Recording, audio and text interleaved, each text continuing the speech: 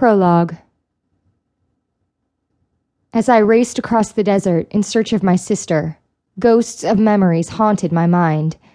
But these ghosts were spirits of hope.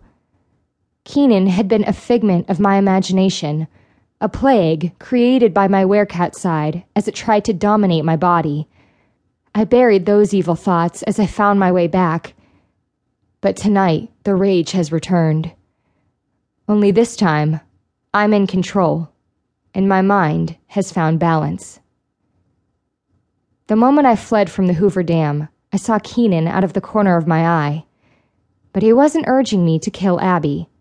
He was there to help me save her. I heard him whisper that he believed in me, that he knew I'd save Abby, because it was my destiny. My mother called to me as well, telling me that I alone control the beast.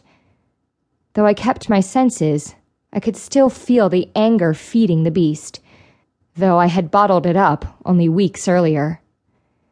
My body was on fire as I fled the dam, and I know that for a brief time I was rabid, until she found me. Though hate continued to fester within me for a time, my sanity never completely left me. But there were consequences. While experiencing the resurgence of mental rabies, more secrets revealed themselves. Now I am certain that Abby and I are destined to save this feral world. Our goal is not to annihilate them. It's to give them a chance to become human again.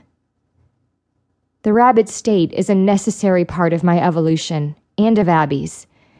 Once she's completed her rabid stage, she too will learn that it's a crucial part of her new existence. A mechanism created to protect her as we work to complete our destiny. As I raced to save her, I chanted, "I'm coming for you, Abby. Not to kill you, but to save you, because I love you." It was my mantra, and it kept me sane, kept me connected to a force that allowed me to run like the wind until I found her. How I remember this, as I float almost lifeless in a void of suffocating blackness, I do not know. But I know I have to find my way back again. We're the world's only hope.